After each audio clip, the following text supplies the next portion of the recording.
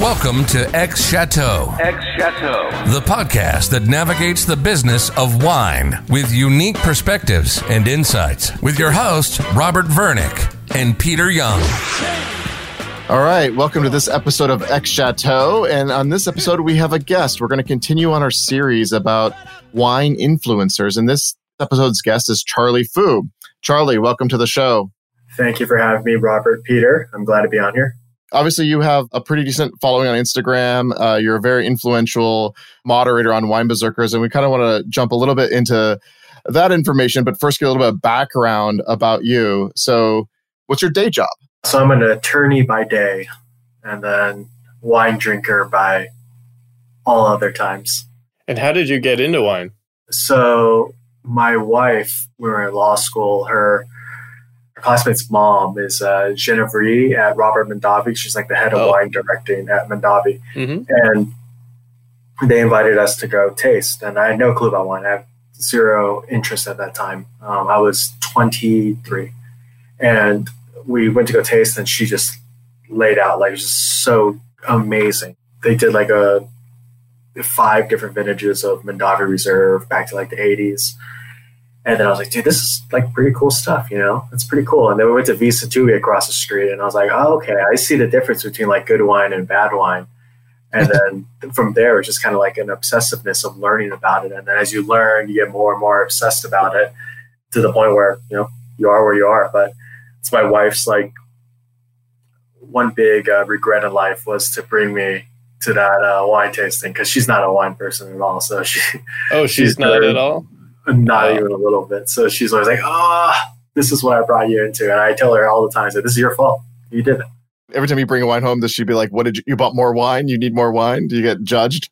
Everything's offsite. So wine doesn't come to my house. And how big is your cellar? How much money of hers are you spending on wine? We have it's about 1,600, 1,700 bottles. So it's not like extravagant, but it's a good size cellar. I'm always refocusing and retuning, getting rid of stuff that I feel like, you know, I just don't care for.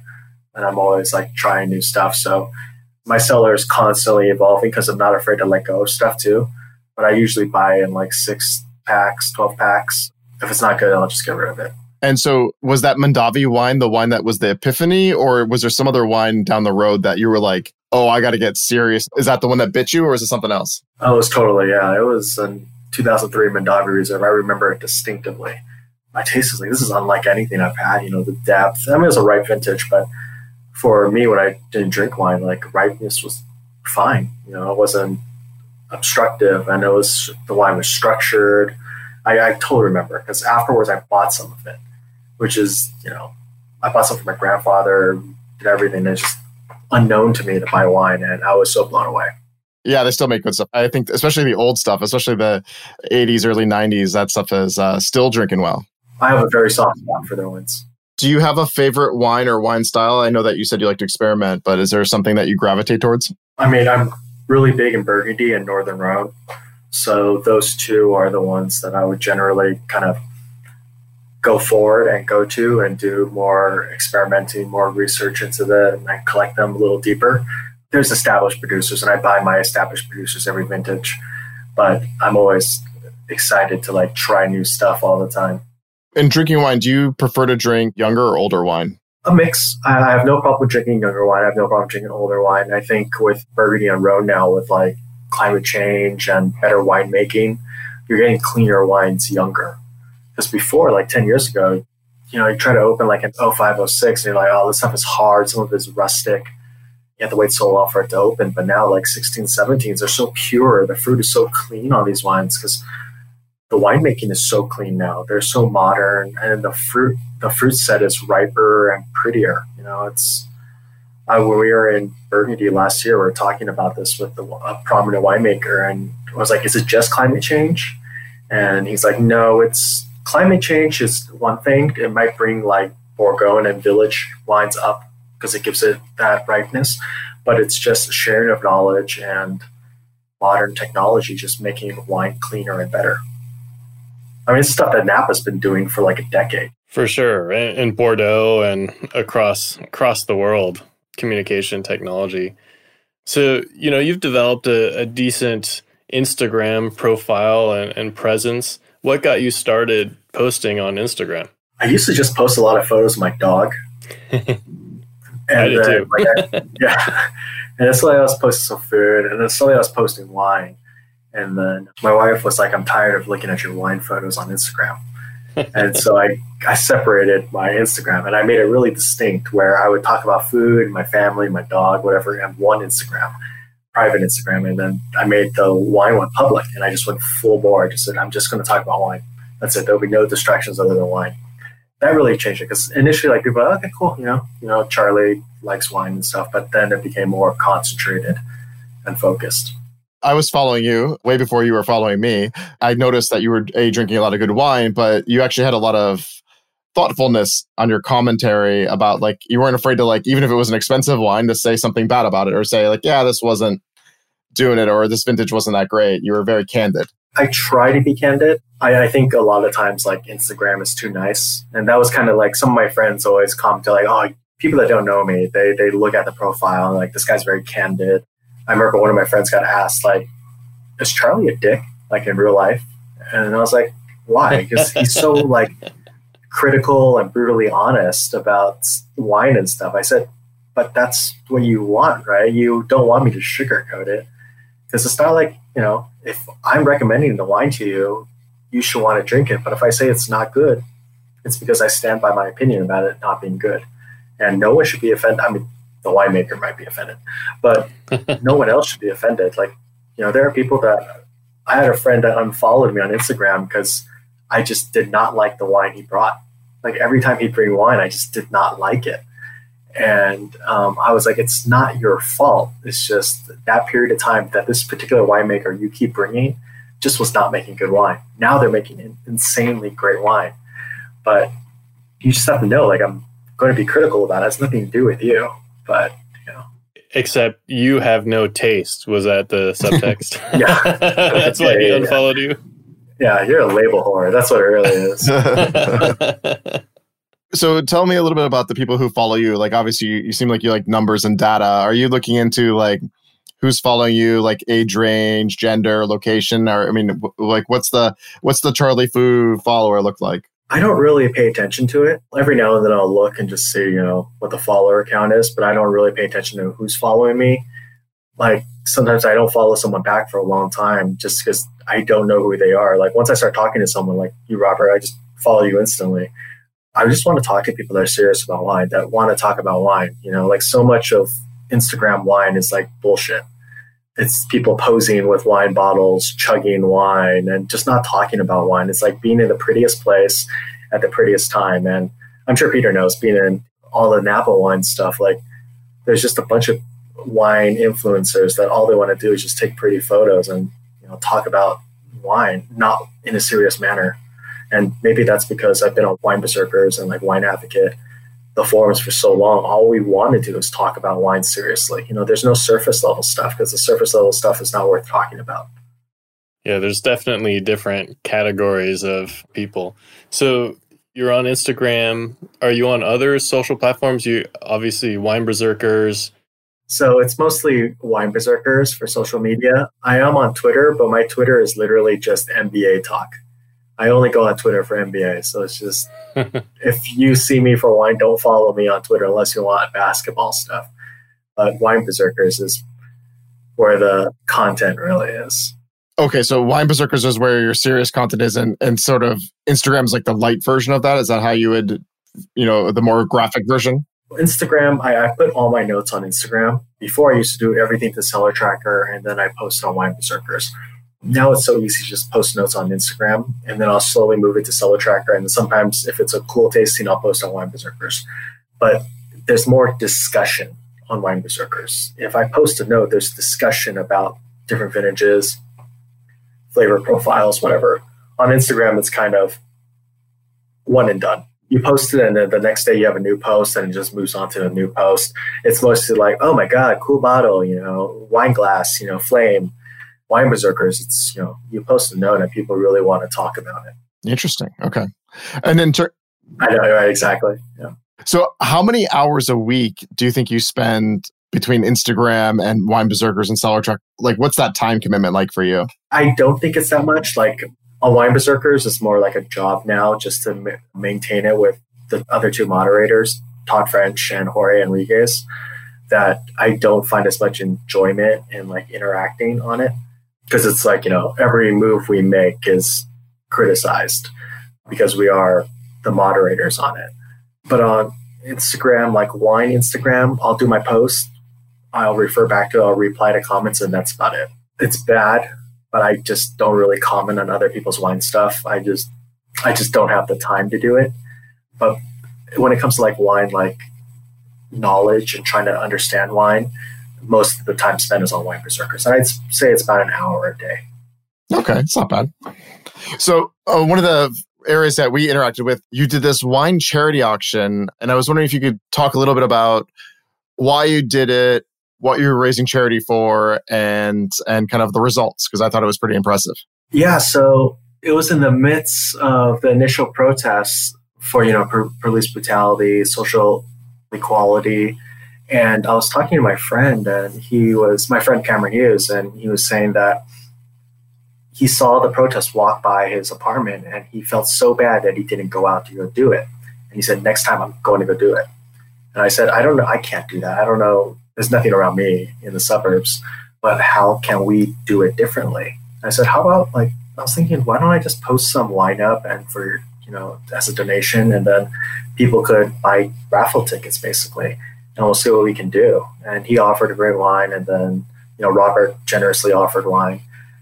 And it just kind of exploded. Like, if we have a platform that can reach a certain demographic that is capable of donating and donating strongly, I think we should use it. I mean, we can't just rely on the youth or just, the average person to donate money all the time.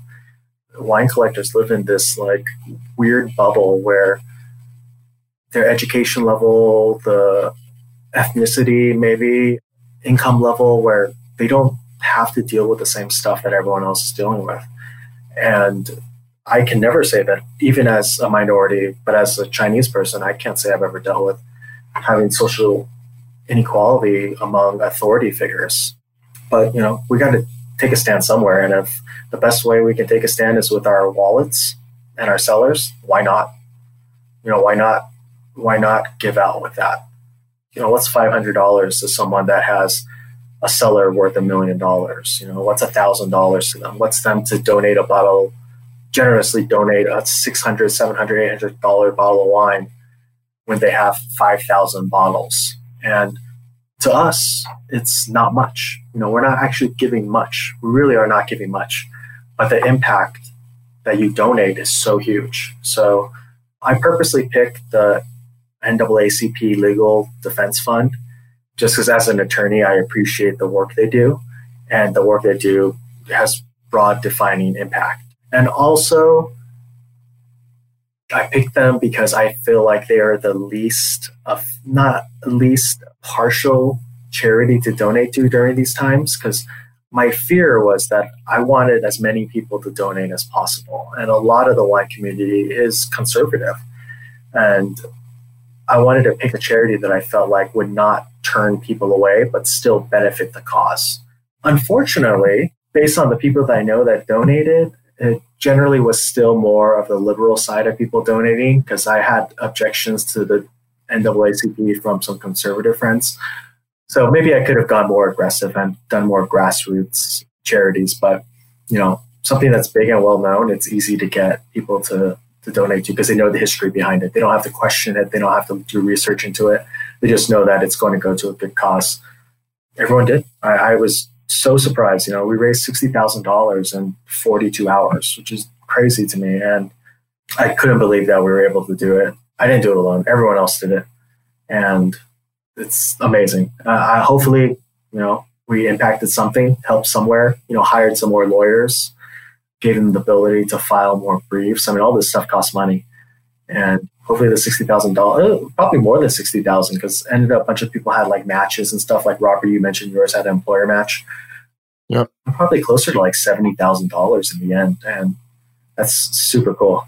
And that was all on Instagram, or was it also through Wine Berserkers? So it was Wine Berserkers, Instagram, a little bit of Reddit, and Facebook. The bulk of the donations did come from Wine Berserkers. I will, give the props up, like the really big donations.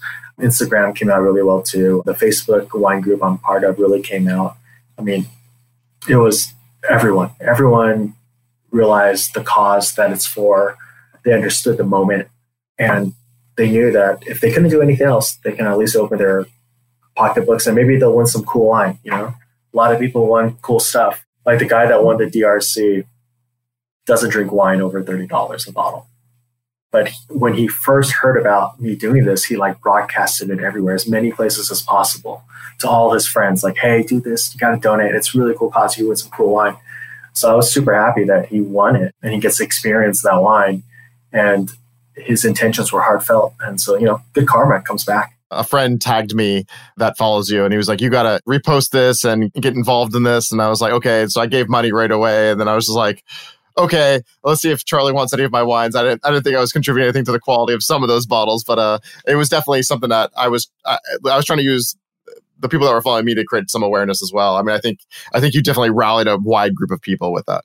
I'll tell you, Robert, your wine, I actually got double the money from, because the person that picked your wine said, you know what, go raise more money with this bottle of wine. So we raised another $500. And then the person that did get it from you, that will get it from you, they ended up donating a group donated an extra $500. So it's pretty awesome.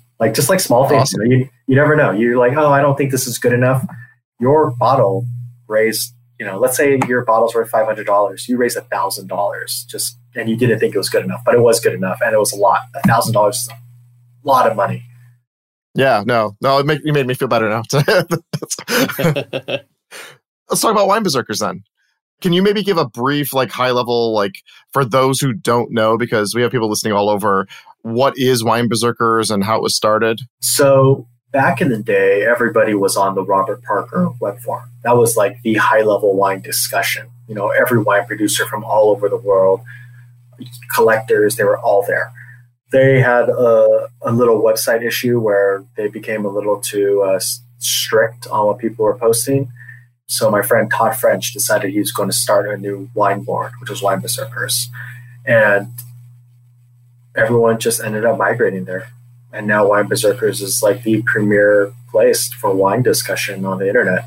Like Peter said, producers go, retailers go, consumers, collectors. It sometimes is a little intimidating for the normal drinker to hop on there because they're very strong personalities with lots of wine experience that kind of are strict on what they believe in.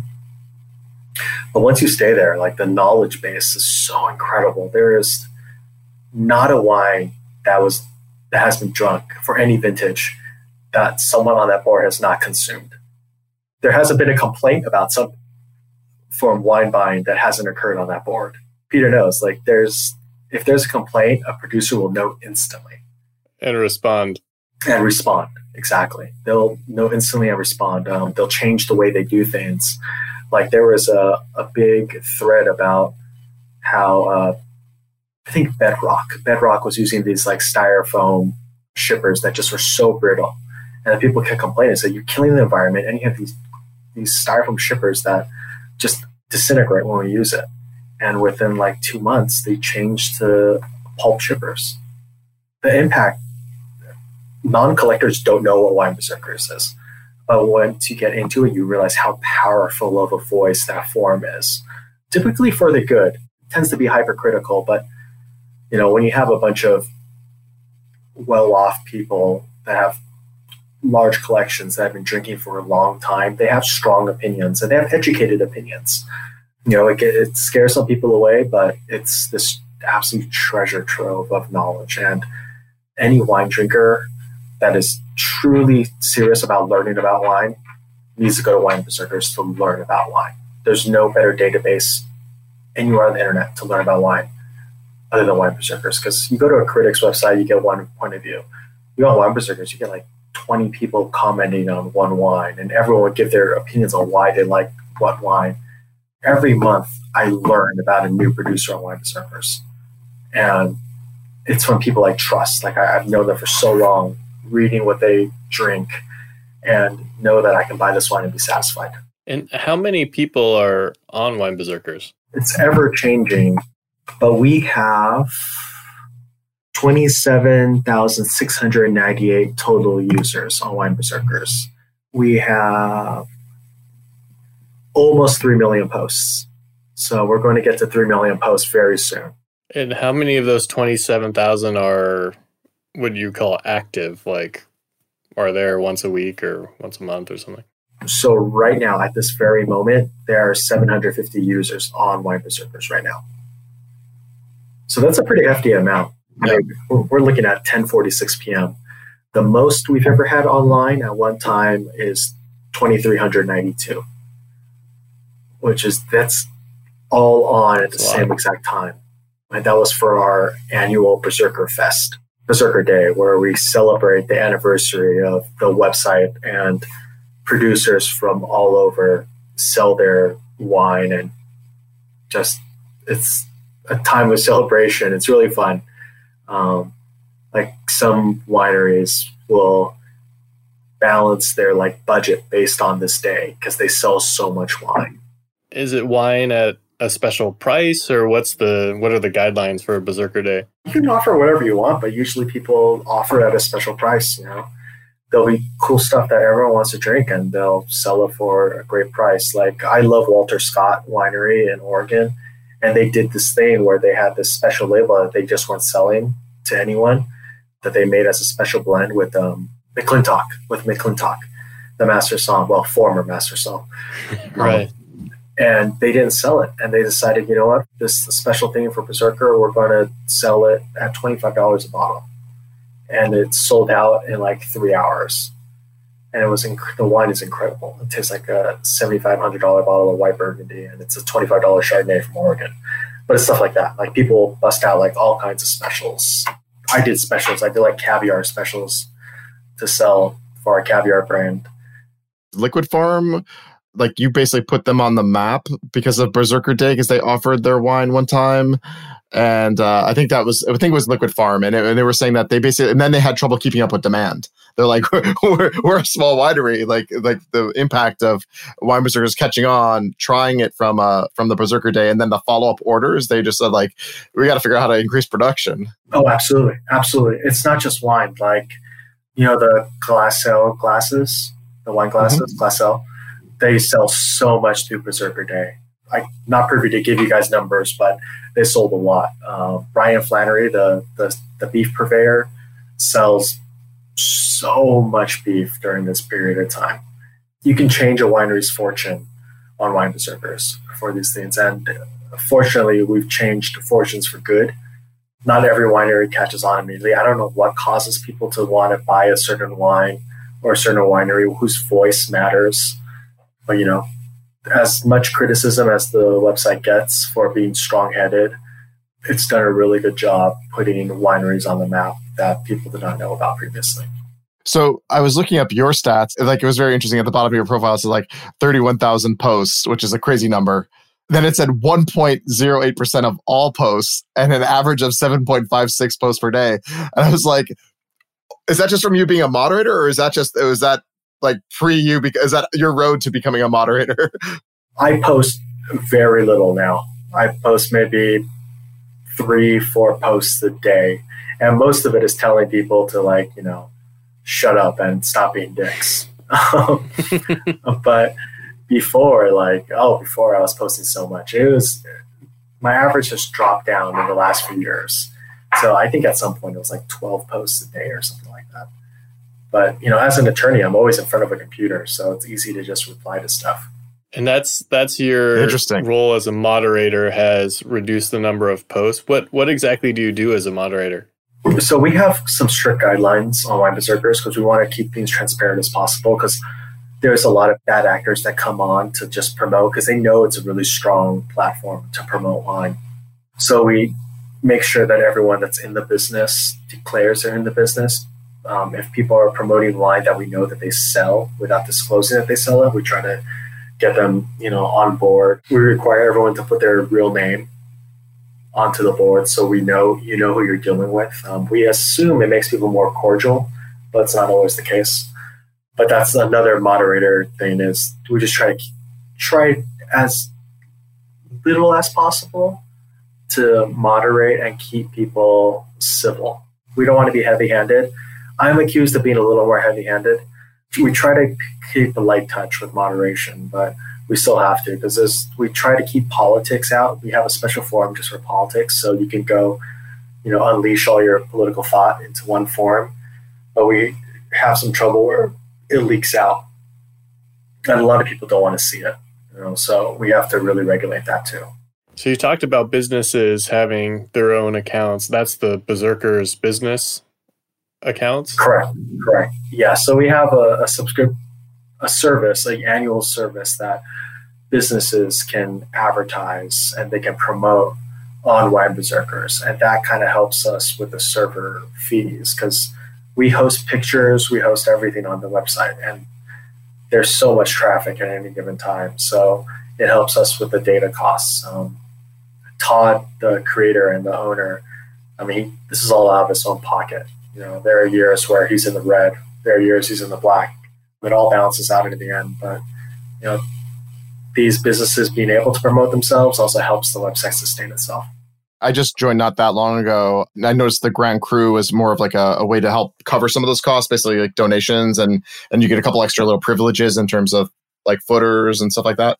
Right. So we have the Grand Cru, and it's an annual subscription. We don't like to use the word term donation because it's not a charity. Annual subscription. So there's no ads. You don't get ads. You get priority access to Berserker Day. You can put little blurbs on your avatar and stuff. Just little fun little things. And we have a good group of people that subscribe to it, which is really helpful, because then no one wants to see ads. If you can pay like $60 to just get rid of ads for a year, plenty of people will do it. And with the people in Berserkers, what's the general makeup of that audience? What's the age range? Is it male, female? The kind of demographics of Berserker crowd? It's mostly male. I would say the general age range, the median age is probably in the late 40s, early 50s. And it's mostly serious collectors, well-educated, higher income users. It runs the gamut. There's from all over. I'm just talking kind of the median. But, that kind of gives you an idea of where the website is. It's very standard luxury wine buyer, collector. At a lot of the wineries I've been at or that I've consulted for, average age is like 50, 51, right? And male mostly, but yeah. So I was curious in terms of if you were to recommend how wineries should really, like as a moderator, as a consumer, what do you think the best way for wineries to leverage something like Wine Berserkers is? Like, is it to actually just join into the community, or obviously and register as a business, or is it something else? Should they what would the pro tips be if you were to say, hey, I'm a young winery, how should I leverage this platform? Join the community. Don't be afraid to speak your mind, and be willing to educate on your wine. We don't have enough producers that want to join because they're afraid of getting consumers angry and alienating production. But we have some great, like Larry Schaefer from Tercero in Santa Barbara is a very active member. And his voice is very honest and forthright, and people like it. And people buy his wine, through Wine Berserkers. Marcus Goodfellow from Oregon, he posts on all kinds of stuff that has nothing to do with his wine. He's a big Burgundy guy, so he'll post on Burgundy. He'll talk about, farming and the impact of farming in different lands. And it's high level stuff, but it's stuff that people appreciate. And they see that you are knowledgeable. And if you're knowledgeable, that must mean your wine is pretty decent too. And his wines, Marcus's wines are fantastic. I think his Pinots are just out of this world. But, that draws people too. And as the community gets around that person, it just amplifies. The community keeps amplifying that brand, and until the point where it's a must buy. It's a must buy at any point. Sometimes, the wineries can take off without the winery participation. That happens, but if wineries participate, we see good things. Always. It's always a good thing when they participate. As long as, they're not abrasive, as long as they're good people, it's good results for them. So stepping out of Wine Berserkers a little bit, so you have this like deep knowledge base in Wine Berserkers, and you have then you obviously have Cellar Tracker, then you have this kind of like light, much more visual representation in Instagram. What I like about Wine Berserkers is that depth of knowledge that you spoke about, but sometimes it's, as you said, is intimidating. So are there ways that you can leverage these other platforms to tease that out, or so that that can start to spread in other areas? Because I feel like I try, at least on my post on Instagram, to be a little bit more wine savvy and give a lot more background information than a lot of people who just post a pic and a couple hashtags. And I find that works for me, but it's obviously I'm not the majority of people in terms of a lot of people are just doing more like lifestyle stuff. So I was just wondering, how could a platform like Wine Berserkers kind of branch out and kind of like seed into these other platforms, or is that even a consideration? It's not necessarily a consideration because a lot of the people on Wine Berserkers are not on Instagram. Like you said, and I said previously, Wine Berserkers is intimidating for people. A lot of Instagram is not really looking for high level, super geeky stuff. There's plenty. There are plenty of people on Instagram that are geeky, super knowledgeable, and they'll make their way over to Wine Berserkers. They know Wine Berserkers. Most of them know it by now. You can leverage it, like us just talking now, people are going to go, oh, okay, maybe I'll check out Wine Berserkers and see what it is. Maybe 1 out of 20 people will latch on and really read about it and join the community. But anyone that takes a look will at least learn something. So as a moderator on Wine Berserkers, as someone with an Instagram account with quite a few followers, do wine brands, either wineries or retailers, often reach out to you and try to get you to do promotions or other things like that? They do. I always decline. I always say I'm not a wine influencer. I like the wine I like. If it's good, I'll say it's good. If it's bad, I'll say it's bad. A producer just messaged me like 3 weeks ago on Instagram and said, hey, we'd like to send you some wine and we'd like to get your comment on it, as a wine influencer. I told him, I'm not a wine influencer. If you send me the wine, I'm going to be critical. And I don't know if that's what you want, but I would happily buy your wine. If you want to offer me a sampler pack of stuff that's really cool to try, I'm happy to buy it. And if it's good, I will positively discuss your wine. And I didn't get a reply back. So I think a lot of the brands that reach out just want free publicity. And I have no interest in it. Most of the stuff reaching out to me is not wine I want to drink to begin with. So if they do reach out and I'm interested and I offer back my opinion that I'm happy to buy your wine and I want to try it, I hope they accept. I mean, there's producers that have told me that, my words have basically made it, put them on the map, but I'm not getting it for free. I'm buying it. I'm just like a normal person buying wine and giving my opinion on the wine. I hate anyone to think that I get any wine for free and my opinion is tarnished because my wine is free. And I did have an issue with that on Wine Berserkers, where one of my really good friends is a wine retailer, and another wine retailer accused us of trying to promote a wine so that my friend could sell the wine, which is so far from the truth, so absolutely far from the truth. And so, everything I try to be as honest as possible. So it's kind of tough, but I think people know that I'm not taking free stuff. I'm not shilling. If I talk about it, it's because I genuinely like the wine. You haven't got on Aubert de Villain's free wine list yet? No, my direct DRC allocation is not quite there yet. What's his nephew's name? Bernard, I think. I annoyed the crap out of him one time at a tasting. They had just leased the parcel from Courtin Charlemagne from Bruno du Martrey. And I was like, oh, what do you think is going to change now that you guys have bought this Courtin Charlemagne? He's like, no, I didn't buy it. I was like, whoa. It's like, we just leased it. I said, okay, dude, like don't bite off my neck for like the wrong terminology. You're farming it, you're bottling it. Yeah. As close as it gets. You're farming it and you're bottling it. That's pretty much the same thing as owning it. Right. You don't have a piece of paper that says you own it. Yeah. I want to get on that free DRC list as well, Peter.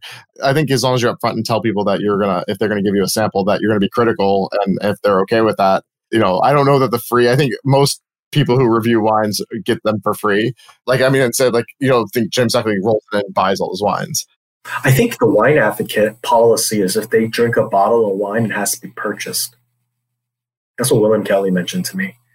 That if they samples, like barrel samples and stuff, and then that winery's open at the winery, obviously that's not a charge. But if they review something that gets sent to them, they'll buy it. They won't review stuff that just gets sent. No. Okay. I don't think that's the case for most of the others. Yeah, there's a few that just take blind submissions. Yeah.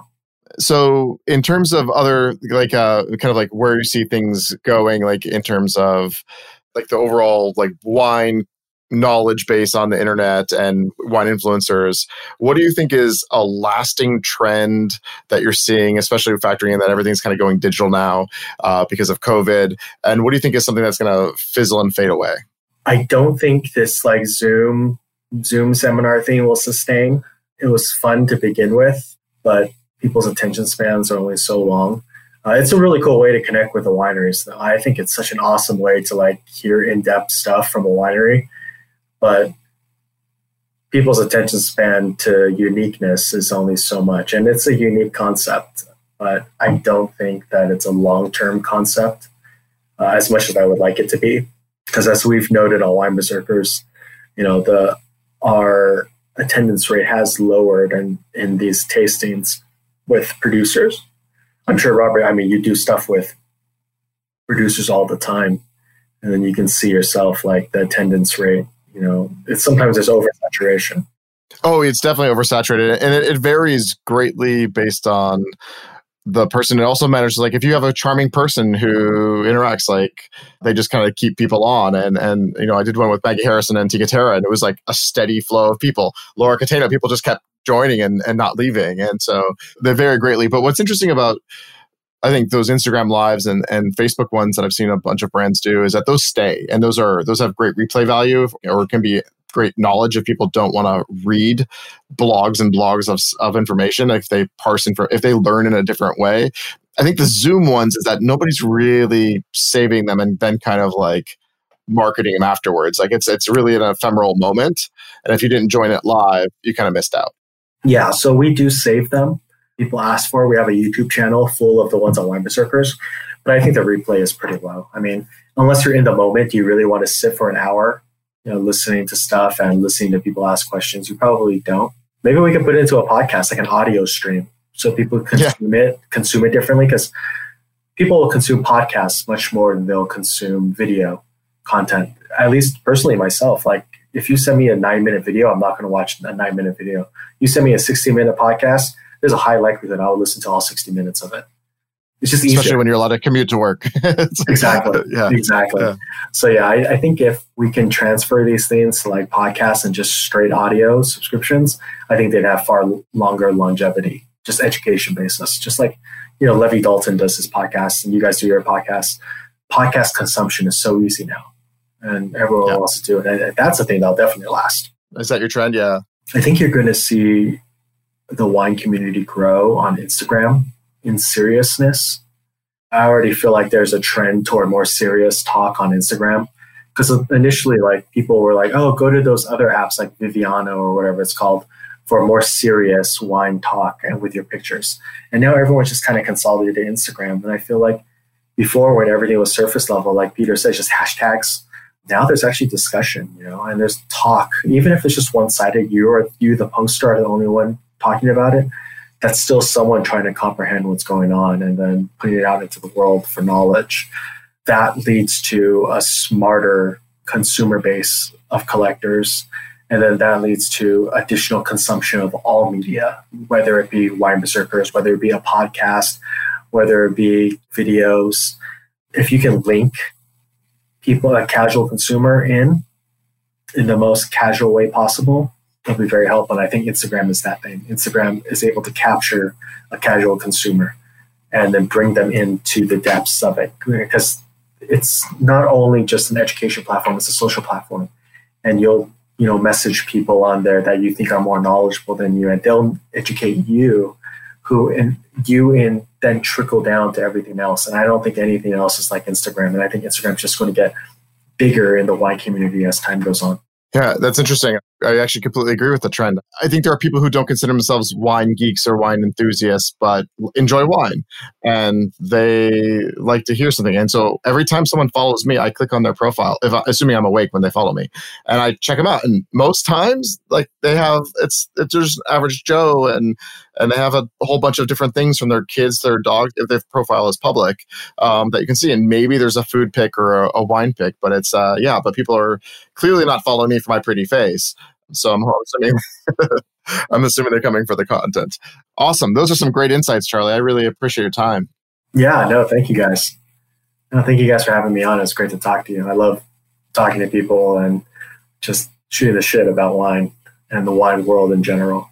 So one of the great things about wine, brings people together. Absolutely. Thanks for joining us. If you loved this episode of X Chateau, we'd love for you to subscribe, rate, and give a review on iTunes or wherever you get your podcast. Until next time, cheers.